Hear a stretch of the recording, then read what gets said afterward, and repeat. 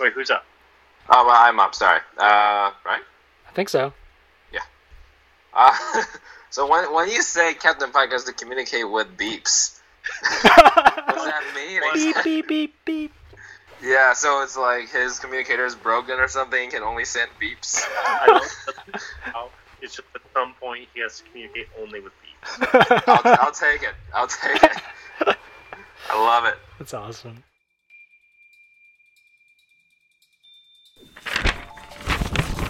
Is this on? Yeah, it's on. Great. Hey, Mike Wong here. You're listening to Strange New Worlds.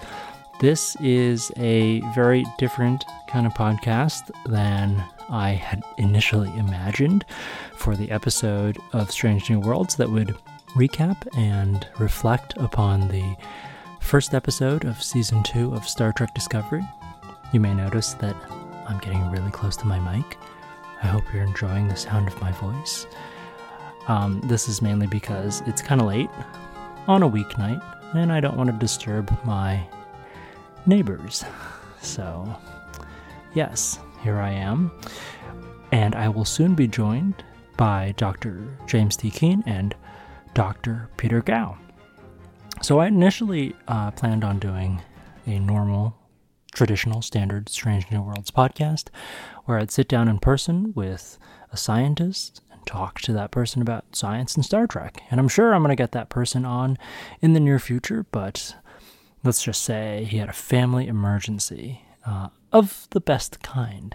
So I called in a favor where I got James and Peter, who are both excellent friends and podcast guest veterans, to talk about the bingo game that we're playing. Yes, that's right, we're playing Star Trek Discovery Bingo, and it is like the best thing ever. Oh my god, it lends such a wonderful kind of extra layer of excitement to Star Trek Discovery.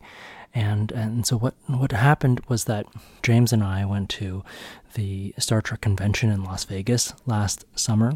And as we were driving back from Las Vegas to LA, we were just like hypothesizing about all the crazy things that could happen in season 2 of Star Trek Discovery. And at some point we decided we should play a bingo game. So we started amassing a list, and when I was at the DPS conference in Tennessee, I got Peter Gao involved in helping grow this list of things that we expected or wanted to happen in Season 2 of Star Trek Discovery. I distinctly remember sitting down at an ice cream shop with Peter, coming up with new items for this list. This is because you may remember that Peter and I bet on something happening in Star Trek Discovery. Peter said that we're not going to see Spock, and I said, oh yes we are. And even before the first episode aired, we knew we were going to see Spock because of the trailers. And so I was like, Peter, you owe me ice cream, even though season 2 hasn't even aired yet. So when we were in Tennessee, we got ice cream. And I said, instead of making a new bet with me, Peter, why don't we just involve you in this epic bingo game that we're going to have? So the bingo game is a 3-way bingo game between me, Peter Gao, and James T. Keane. We had this huge list of hopes and dreams for season 2. It was something like 80, maybe even 90 items. And the night before the first episode of season 2 aired, we had a 3-way Skype call and had a draft. We would pick items from this list. And if you picked an item, the other two couldn't pick that same item. So for instance, I picked a named bridge officer dies. I know. I don't want to root for this, but it's probably going to happen. So neither James nor Peter could get that one. And I placed that in my bingo sheet. And then James went, I'm going to pick Dr. Boyce as reference. ooh. Oh. And Peter went, Spock shaves the beard. are you going to take that one? Spock shaves. It's gotta. I mean, he doesn't have a beard in TOS, so. And we went on and on and on for like an hour, picking these things and just like debating and pulling our hair out about what we thought was going to happen. Someone has to reverse the polarity of something. Good choice. Okay, I'm gonna do the Red Angels are from another dimension. Ooh. I'll take tachyons. Nice. Goes with time travel usually. I'm gonna do the Tardigrade Returns just to hold it over Mike when it. No! Finally, we had filled up our bingo sheets and it was ready to go. And then it was just time to watch and see what season 2 had in store for us. So after the first episode of season 2, the score is 3-3-1. Both Peter and I got to cross off 3 things on our bingo sheets. But I think, and I'm sure Peter would agree with me here, that James got to cross off the coolest thing ever. Hi, so this is James Keene. I think I actually got the fewest number of boxes checked, and the one box I got checked was, quote, some real planetary astronomy data set is shown, end quote. So this was actually inspired by season 1. There were a number of times that we saw real data sets shown on screen, albeit often altered. And we talked about this actually on this podcast. For example, the little moon that they terraformed to host the spores, when they showed that on screen, they actually showed altered Pluto maps of the dwarf moon Pluto as recorded by the spacecraft New Horizons.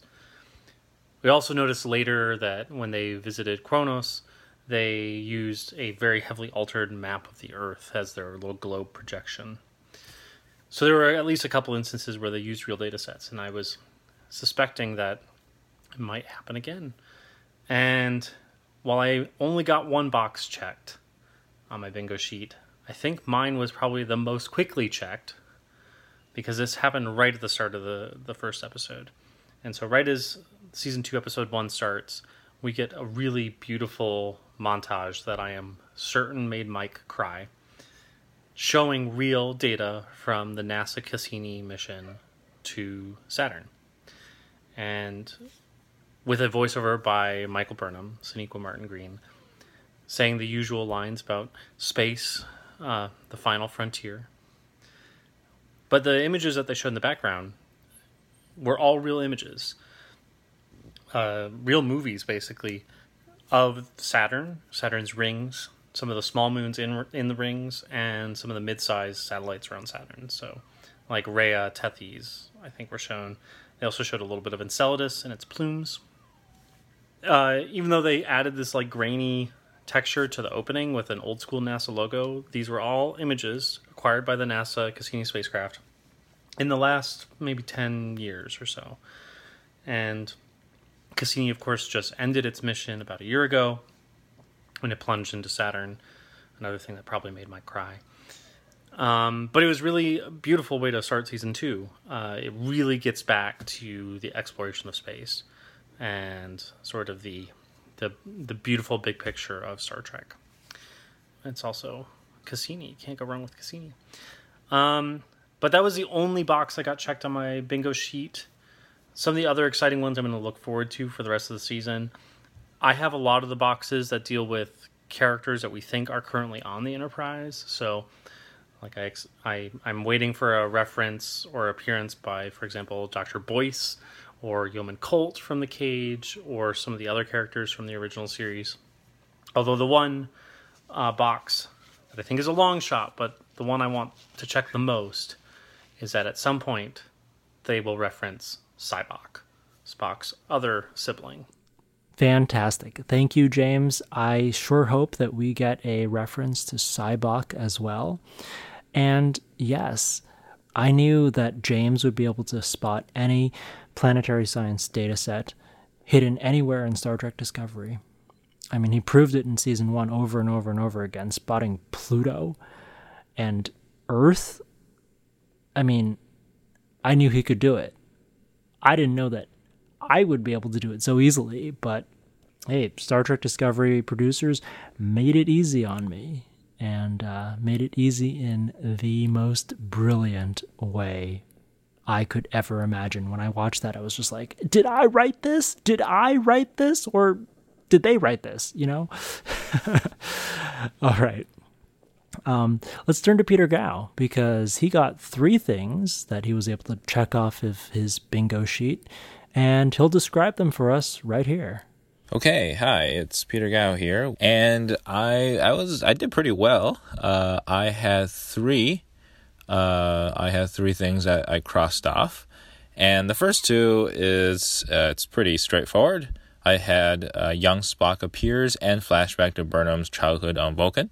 So essentially, within the first couple of minutes, I had these, and it seemed straightforward to me that this would have happened just because of how focused the season seems to be on their relationship. So I'm glad that these were done fairly early. I wonder if we'll see more of these as the season go on, maybe a sort of a parallel story going on in the background showing how these 2 grew up. So the third one, which I was very happy to see, was someone is killed by exposure to space. And I could not be happier that this happened to Lieutenant Mansplainer, who was annoying me to no end. And fun story, I didn't know this at the time, but after he got hit by the asteroid, he actually bounced off of Burnham's screen. So I didn't see that. So I knew something hit her screen, but later on I saw a screen cap that it was actually that dude. And so, yeah, that guy was killed by exposure to space. I was happy that he was gone, and I'm doubly happy that I got to cross off one of my squares. Yes, Lieutenant Mansplainer indeed. You know, I think his real name was Lieutenant Connolly, but let's just go with Lieutenant Mansplainer. That is so much better. So let's see here. Peter had 3 things, and I also had 3 that I crossed off of my bingo sheet. The first was that they addressed the USS Enterprise's different uniforms. This is actually something that I was hoping that they would do, because it's something that occurred in one of the books, actually. I think it was a novel written by author David Mack, where he basically said, look, there are new uniforms in Starfleet, and Constitution-class starships got new uniforms. And that's not so weird, actually, because in Star Trek, we've had instances where different uniforms were used concurrently in Starfleet. Thinking back to the TNG DS9 Voyager era, different uniforms in operation at the same time. So why not? This isn't so weird, and I love all the Star Trek Discovery uniforms. Like, way to go, Gersha Phillips, nailing it every single time. Mirror Universe, Prime Universe, USS Enterprise, USS Discovery, just the cool outfits that Sarek gets to wear. My goodness, yeah. 100% awesome. The second thing that I got to cross off was Saru's threat ganglia emerge, and this was a small moment, and it was actually a moment of levity, but I felt like it was a very important moment for me. So they're in a dire scenario, and Saru's threat ganglia emerge while he's sitting in the captain's chair on the bridge, and this random bridge officer just stares at him, and Saru goes, "What, are you surprised?" And in that moment, I just felt, wow, you are like family to me now, because I'm like laughing along with you. I'm in your in-joke, you know, I get it, kind of thing. Like, Saru's like, what, this is my biology. Why are you surprised? Like, what are you staring at? Like, this is just what happens when we're in dangerous situations. And it was just so great, because it really nailed home the fact that, yeah, that's family, and that ship is home. And the final thing that I got to cross off was we hear Caecilian opera.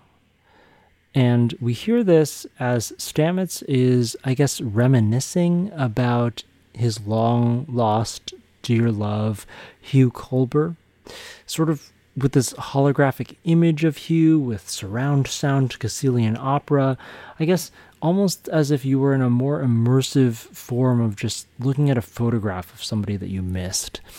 And Tilly comes up to him in the engineering bay, and they have this amazing heartfelt scene, which I think is actually my favorite scene from episode 201. As great as Cassini was, this scene in the engineering bay was really what let the floodgates open for me. I mean, Tilly is like the heart of the show to me, and her interaction with Stamets here, who is trying to tell Tilly that, look, I'm surrounded by ghosts everywhere I look on this ship. I need to leave. I'm taking a position as a teacher at the Vulcan Science Academy.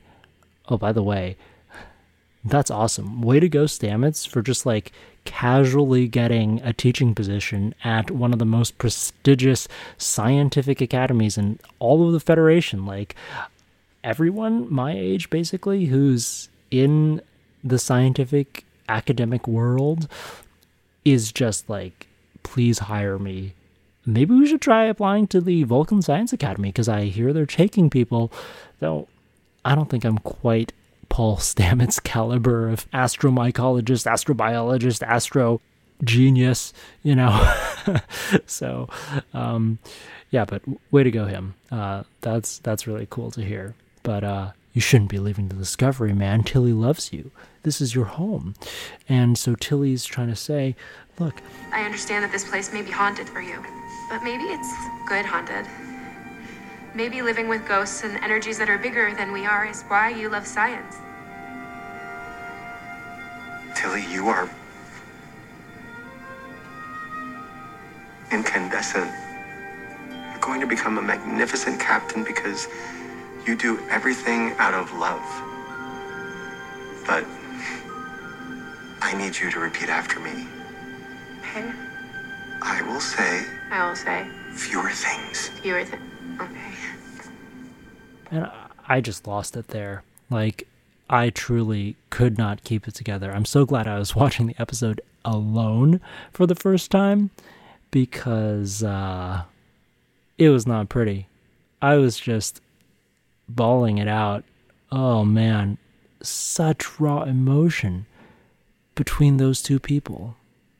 It shows you how deep friendship can run, and how quickly that we can really buy into that kind of friendship when it's told so compellingly as it was on Star Trek Discovery. All right, so that's that from Season 2, Episode 1.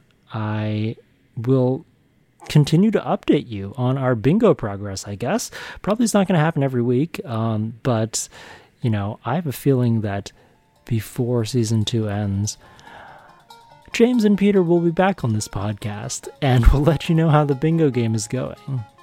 Again, a huge shout out to them, and yeah, it was really a pleasure to hear their voices again. Before we go, I have something special to share with you. Peter recently had a child. Hey William, can you give me a review of last week's Star Trek Discovery episode?